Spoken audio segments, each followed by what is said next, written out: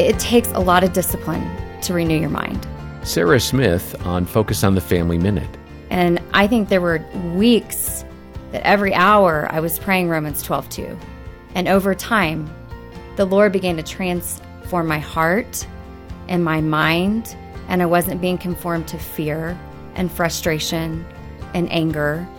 And I was able to discern how to respond. You know, we teach our kids to be slow to speak, quick to listen. And when you're going through this, you're quick to speak and respond.